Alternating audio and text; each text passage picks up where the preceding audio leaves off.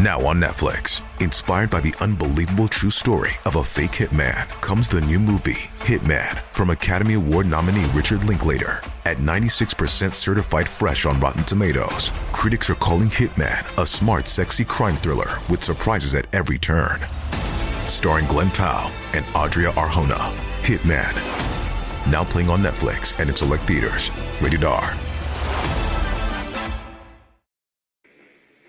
This is I Spy, the show from Foreign Policy where spies tell their stories.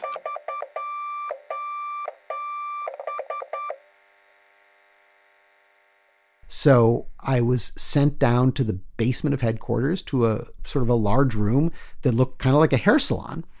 And I was put into a disguise. And I remember thinking it was all, I didn't quite buy it because the whole disguise was to slick my hair back, glue a false mustache to my upper lip, and give me a pair of glasses. So to me, I was like, it just seemed completely unconvincing. I just looked like myself wearing glasses, pretty much. I went upstairs and I got my lunch. I sat down at the table and I got a few weird glances and nobody said hello to me. And I just waited and waited. And finally at the end of lunch, I said, "You guys know it's me, right?" And they still didn't know it was me. From Foreign Policy, welcome to I Spy. We're going to do something a little different on this episode, something I'm very excited about. Usually we get one former spy to tell the story of one operation. This week, the former spy is Joe Weisberg, who went on to become a television writer and producer. About a decade ago, Weisberg created The Americans, a show about two Russian intelligence officers who pretend to be an American couple living normal lives with their children in suburban Virginia. The show is set in the 1980s, at the height of the Cold War. I played the part of Claudia, the KGB handler who oversees the officers. Weisberg hadn't spoken much about his time at the CIA before creating the show, but his experiences at the agency helped inform storylines in The Americans. They also helped shape Weisberg's views on espionage. Eventually, he came to believe that spying does more harm than good in the world. Here's his story.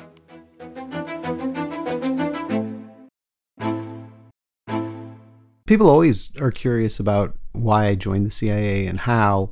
And, my story was that I had grown up with a little bit of a fascination with spying and espionage, like every other kid. I loved the James Bond movies, and then I graduated to the John le Carré novels. And I think somewhere in that zone, when I started reading those books, it went from a kind of interest to something a little more passionate for me, something I really wanted to do. It's not that I wasn't aware of their heaviness and their darkness, but it touched something in me that was appealing rather than turning me off. I mean, in a way, it's kind of nuts to read a John le Carré novel and think you want to be a spy, but that's what happened to me. And I sort of forgot about it as I grew older. I didn't really go to college thinking one day I'm going to join the CIA, or far from it. But a few years after I graduated, I was working as a job counselor, working with Soviet refugees in Chicago, and I was just bored. My job was kind of interesting at first, but then it became kind of routine, and I would sit at this desk all day, and I had my white shirt and my tie that I put on every morning, and I started thinking, I have to get out from behind this desk. I have to do something where I feel stimulated and interested, and I just thought, maybe I could join the CIA. It was an incredibly weird thought in a way, because I didn't know anybody who had done that. I didn't know anybody who had considered doing it. I had never had any conversation with anyone about, maybe intelligence as a career you could pursue. I literally looked up the CIA in the phone book.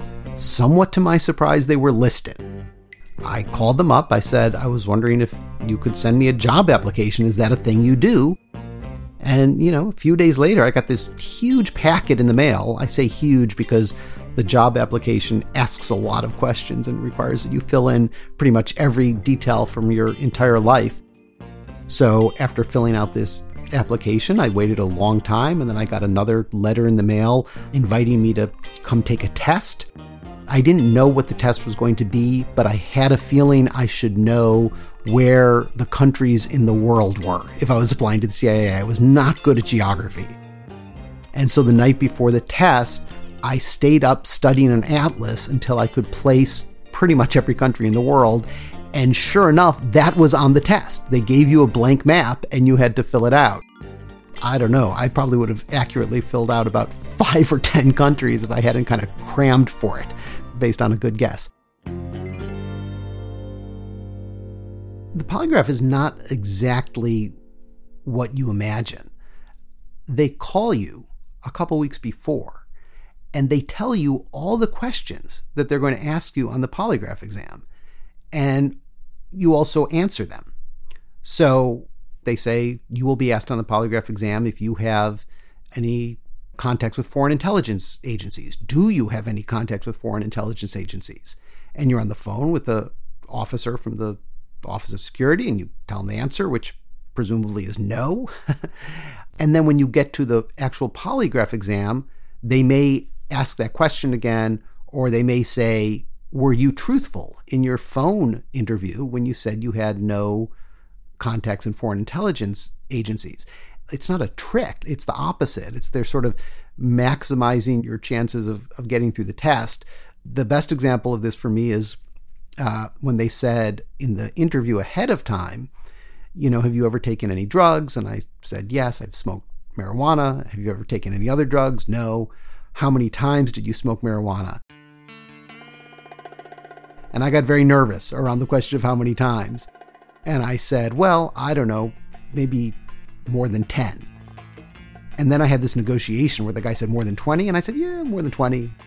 He said more than 30. I said, yeah, probably more than 30. And we got all the way to 100. And when I said it could be more than 100, he said, are you telling me the truth, or are you just trying to be very careful that you're not misleading me? Which I thought was very insightful, because that's exactly how I felt. And then on the actual test, he just asked, were you truthful when you talked about drugs with the security officer?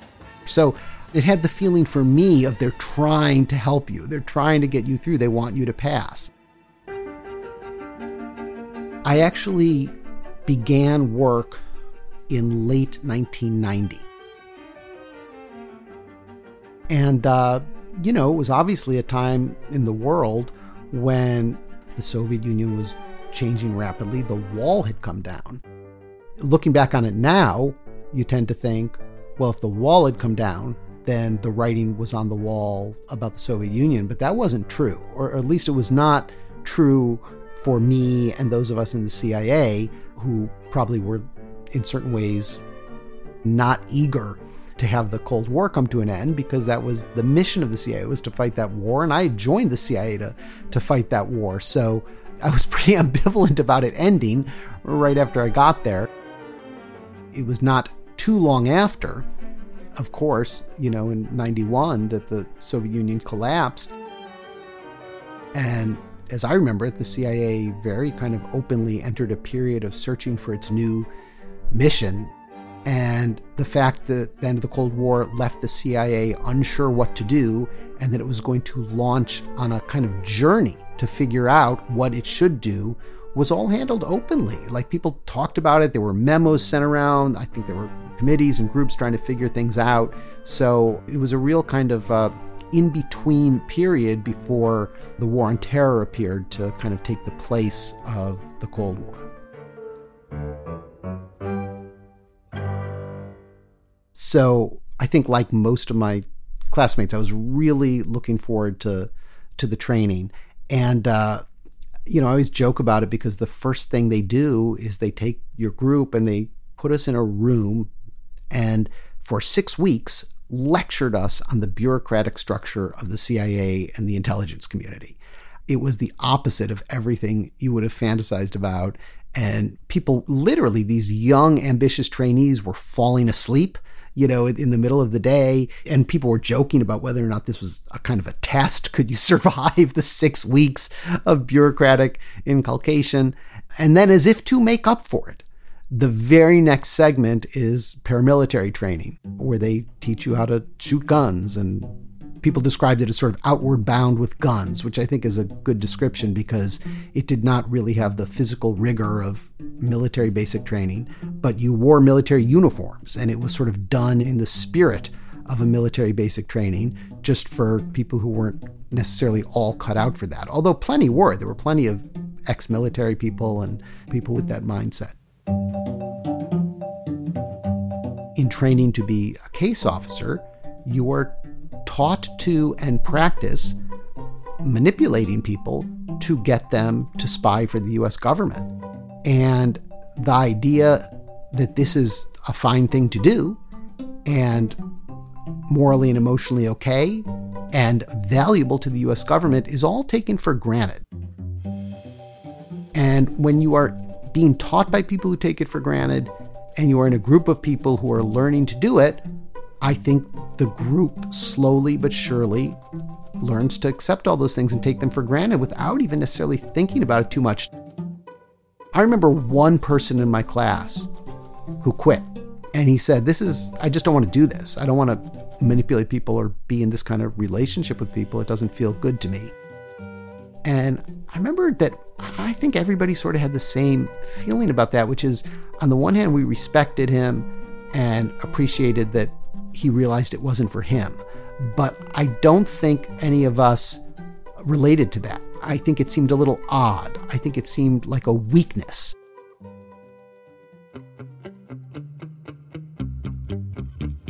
One of my interim assignments during training was at the agency's all-night 24-hour operations center, which was kind of the place at the CIA where everybody stayed up and watched what was happening in the world and knew who to call if something happened. So, like on my second day, the phone rang and I didn't quite understand the phone system yet. So I picked it up and somebody asked me what was going on in, I don't know what country of the world. And just because I had picked up the general phone line, it happened to be the part of the world that I was following that night. So I gave an answer. And as I was talking, I sort of picked up this weird energy and I looked around, and the head of the operations center and everybody else, they were all staring at me, and something was wrong. And I didn't know what it was. But I got through my answer, and I fortunately gave a competent answer, and then I hung up, and they said, "Do you know who that was?" That was the director. So I had picked up a phone I was not supposed to pick up, and it was the director of the CIA calling. It's hard to express how kind of inappropriate it is for a trainee to answer a call from the director. At the CIA, the director is, feels like the president to you. But I sort of got out of that barely. Me and my colleagues who were trainees occasionally were given, real work to do that wasn't entirely just sitting behind a desk. And I had one assignment where the office I was working in at the time had been receiving letters from someone who claimed that they had previously been an active agent of the CIA and that they had a cousin who had been killed in the country that they were both from, and they were concerned that that was in retaliation, that the host country had found out that they worked for the CIA and killed their cousin in retaliation. So I was handed these letters, told to go into the files and figure out what was going on. And I discovered in the files that this person was telling the truth, that they had worked for the CIA. That was accurate. And there really wasn't any way to put together anything about the cousin, although that was a person who we knew existed. And I was assigned then to contact this person, meet with them, and get more information and talk it through with them. There was also, for complicated reasons that I don't think I should go into, there was some money owed to this person. And so I was also tasked with delivering that money to them. I got in touch with the person and I set a time and a date to meet them and arranged for their travel to the place we were going to meet. And my identity could not be exposed, so I was told to wear a disguise. So I was sent down to the basement of headquarters to a sort of a large room that looked kind of like a hair salon. And I was put into a disguise. And I remember thinking it was all, I didn't quite buy it, because the whole disguise was to slick my hair back, glue a false mustache to my upper lip, and give me a pair of glasses. So to me, it just seemed completely unconvincing. I just looked like myself wearing glasses, pretty much. And if I had grown a mustache. And the person who put the disguise on me, I expressed my concerns to them, and they said, "Well, you can trust me. I've been doing this a long time. Nobody's going to recognize you." I went upstairs and I had this group of trainees who I'd been very close to for almost 6 months or a year at that point. I can't remember exactly. We spent all our time together. We had lunch together every day at a big table. And I got my lunch. I sat down at the table and I got a few weird glances and nobody said hello to me. And I just waited and waited. And finally at the end of lunch, I said, "You guys know it's me, right?" And they still didn't know it was me. And I said, "It's me, Joe." Nobody could believe it. Not one person had recognized me. And they had all thought, who's this guy just sitting down at our table? That's a kind of socially weird thing to do for a stranger, to sit down at a big, loud table of friends. Anyway, I got the disguise and I went to meet this guy who had come in to talk to me. And this person came and we had a long talk and I gave him the money and I heard him out and I told him what we knew. And, it was essentially something, obviously really tragic about it, because someone he loved had been killed and he felt it was completely his responsibility for spying for the United States government. And I think that had a really big effect on me, that it went from the theoretical to the real. I was talking earlier about the fact that when you're manipulating these people, it's in the interests of getting them to spy for the US government, and it's dangerous. And they can be, depending on the country they're in, imprisoned or killed as a consequence. And I think at that point, the idea that I might have that on my conscience went from a sort of theoretical thing to something a little more real, and made me kind of start wondering if this was a job I wanted to do. You're listening to I Spy. We'll be right back.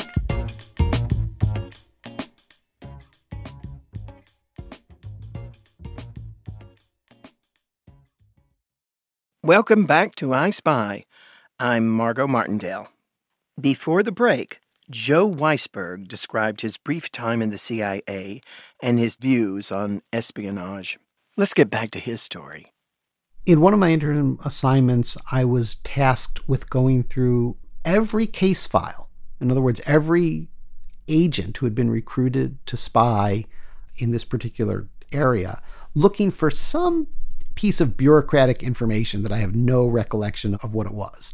I mean, it was almost like they were saying, what's the age range of all the agents? It was not that, and it was something a little more interesting than that, and required a little more digging, but not much. That being said, I pulled these files and I started reading them cover to cover, and I got a real education beyond an education. I learned who every agent was who was being run in this particular area, and I learned their stories and how they had been recruited and what intelligence they had provided. And I had a kind of creeping sense of unease, because as I started reading more and more of these, the intelligence they were providing seemed of incredibly little value to me. This really seemed close to useless.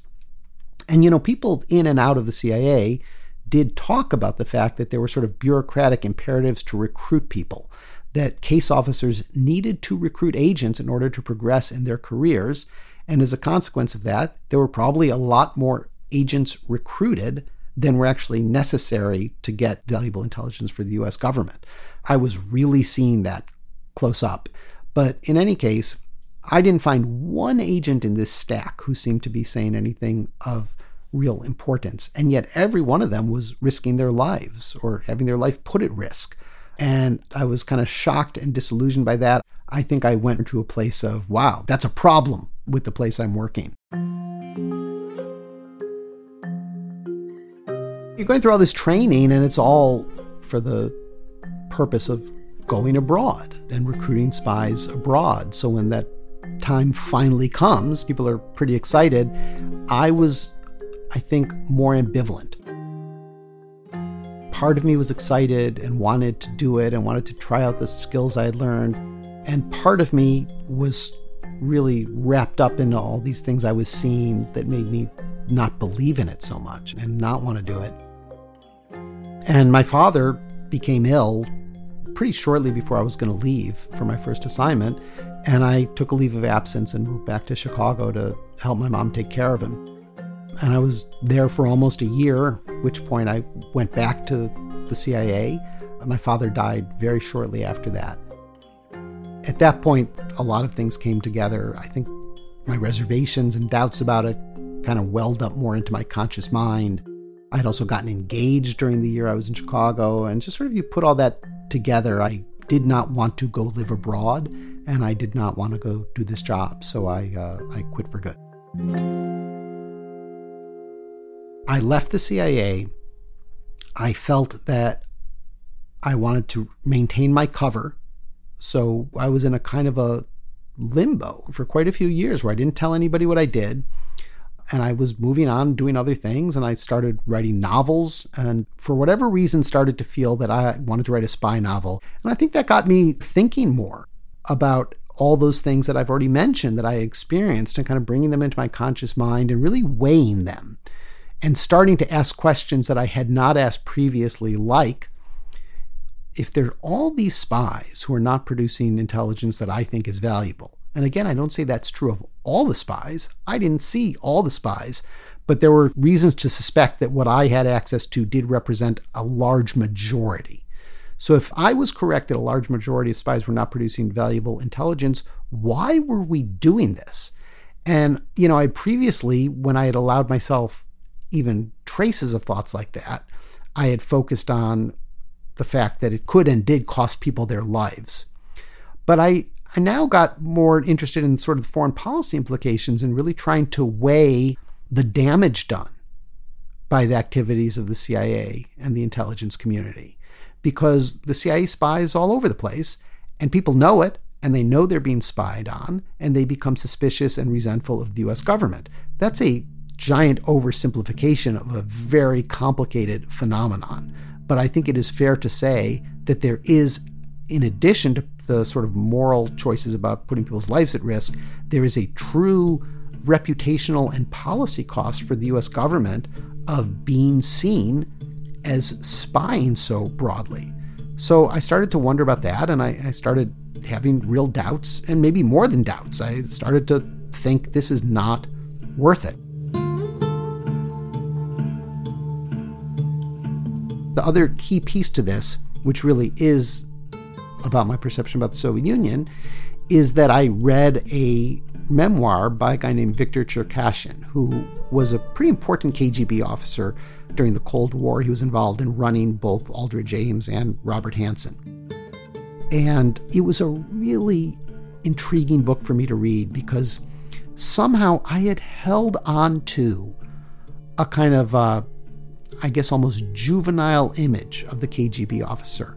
I'd never shaken out of my head the idea of sort of the nefarious, bloodthirsty Soviet automaton who would do anything.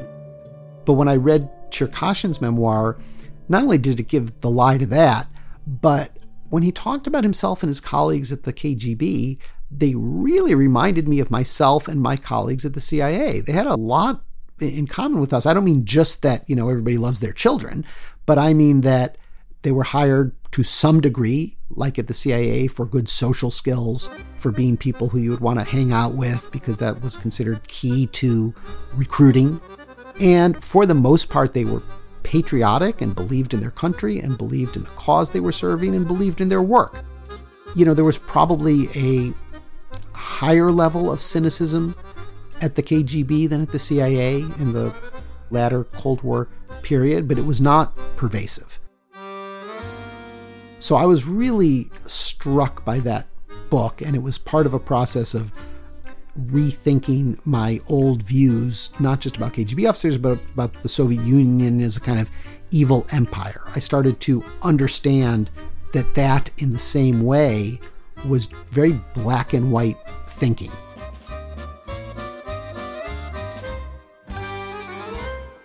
So I was interested in coming up with some sort of formula, just at least to help me think about it or quantify it in some way. I didn't know how to do and wasn't going to do a scientific study. But I did ultimately start asking myself the question, will this intelligence alter anything the United States does? That was the primary, most important question. And secondary question, will it alter the U.S. administration's understanding of what's happening in some significant way that is not exactly available through open source methods? And if the answer was, people will read this, but it will not change any policy, it will not alter any military activity, it will not have any actual effect, and likewise, it is not significant for reimagining or re-understanding the situation, or if it is significant, you could learn the same things from open source material, then it is not valuable enough intelligence to risk somebody's life for, which is, I think, the same way for me of saying, then it is not valuable intelligence. So that was kind of where I landed about espionage. And ultimately, I created a TV show called The Americans about KGB spies. I did think I would have an opportunity to kind of portray certain aspects of intelligence more accurately than they are normally portrayed in television and movies.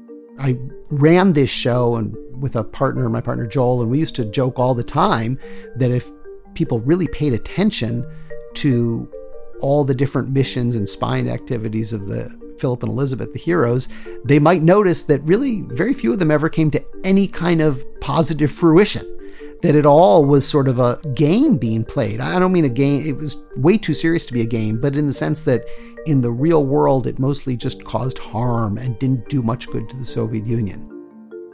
I think just coming up with stories and writing about espionage, it sort of naturally leaked in that my opinion of the efficacy of espionage was kind of low. You know, it was true and it was important, but it was not on the surface. But the real thing that I was, motivated by in coming up with the idea in the first place was to take on the idea of the enemy and to suggest that these people who we perceived of as our bitter enemies at the time were not so different from us. It's sort of like I was saying about the KGB officers I discovered in Cherkashin's memoir. I thought they were monsters, and they were me, pretty much. The initial impetus was much more that, and all of us working on it felt in fundamental ways connected to and sympathetic to these KGB officers. That was an obvious part of the show. There's a tremendous amount of pain and suffering in the Americans that comes about as a result of espionage. If you were a Soviet illegal, the suffering inside the family was very intense. And to certain degrees, CIA officers and their families have some of the emotional issues that you see Philip and Elizabeth dealing with in a kind of more extreme fashion. It is not an exact one-on-one parallel at all with a CIA officer living abroad undercover, but it was inspired to a significant degree by seeing my colleagues at the CIA who had to lie to their kids about what they did until the kids reached a certain age. Because if you're abroad and you tell your kid who's 5 that you work for the CIA, he goes and brags about it at school and your cover is blown. So you can't do it.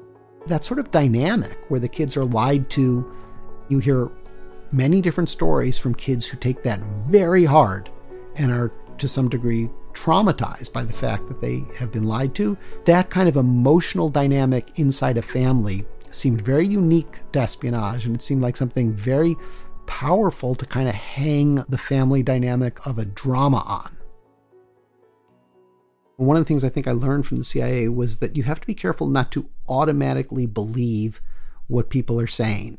Not because people are lying or misleading on purpose, but because there's a very powerful tendency to want to believe in your own work and to think it is valuable and think it is important. And so if you work in intelligence, you're very likely an intelligence booster. I don't want to sit with someone who's devoted their career to this and say, I, who only devoted a few years to it, think it is of dubious value and does harm. I feel weird and not good, but also it's a valid perspective. And, people at CIA are smart, capable, thoughtful people. I don't think there's anything ultimately wrong with sort of challenging them about their work, as you can challenge a lot of people about their work. I have run into some people who made their careers in espionage and are pretty much in agreement with my assessment. I think that is a minority and possibly a small minority. I think most of the people who even lean in this direction get out, but some stay. And I guess all I can say about those who are troubled by it is I try to be very careful not to say that what I'm saying is a fact. I think it is subjective. It is my opinion. I don't ask anybody to necessarily agree with me. And one way or another, the people at the CIA, I loved these people. I loved working with them. They were great colleagues, great people. They've devoted their lives to something they care about and believe in. So that's all good.